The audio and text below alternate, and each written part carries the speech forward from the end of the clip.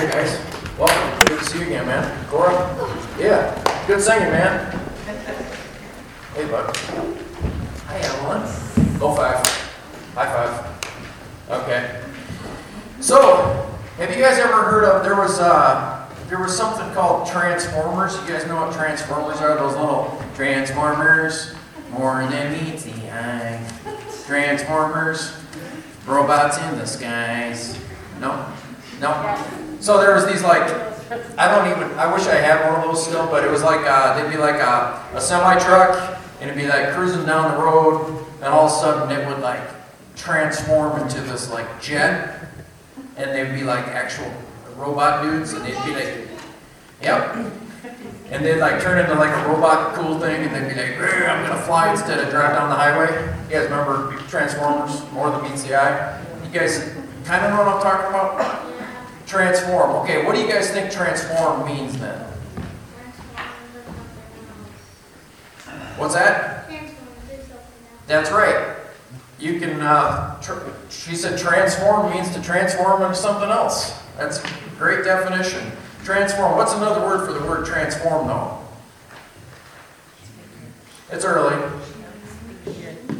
Change. You got it, Maren.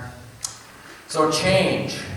So this morning when you were waking up, okay, you guys, when your mom or dad asked you to change into your church clothes, or I don't know, nowadays back in the day we used to like dress up to go to church, but now that's not a thing as much anymore. You guys just put on your clothes and you come to church, right? You change, right? And as you grow older, you got some pants, that's right, that's awesome. And so as you grow older, you change, right? Last week we talked about your age, okay? However old you are, okay? So now how old are you now? 12, okay? Okay, Tucker, that's all right. You guys can cuddle after church. That's fine. I know you want to be close with your brother. It's all good. So you're 12 years old. And next year, you're going to be a teenager. Hey, I'm talking to you. Next year, you're going to be a teenager, which means you're changing. You guys are changing all the time. Okay? And so this word transformation has to do with change. Jesus is changing. They're trying to, in the gospel today, they're trying to sell stuff like cattle. Imagine bringing cattle and sheep in here, like real ones. Them, doing their doo-doo on the aisle here and all that. And then we're trying to sell these things at the church. That's what they were doing. And Jesus said, hey, you guys trying to make money here at church? I'm going to flip over the tables. Jesus was not happy today.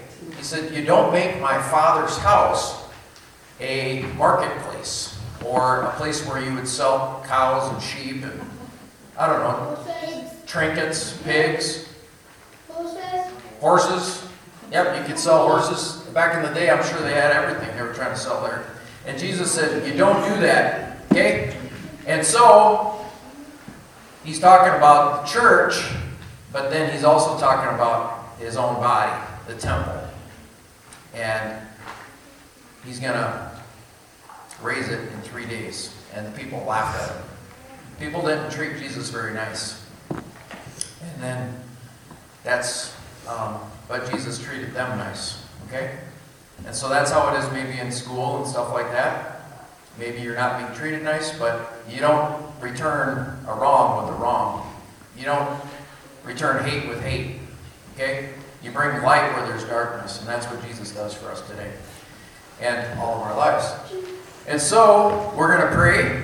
We're going to pray for all you all.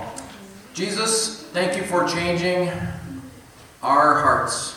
Thank you for changing us into people that bring love and light into the world, especially where there's wrongdoing. Bless us as we go from here, and thank you, Lord, for these youth. In Jesus' name we pray. Amen.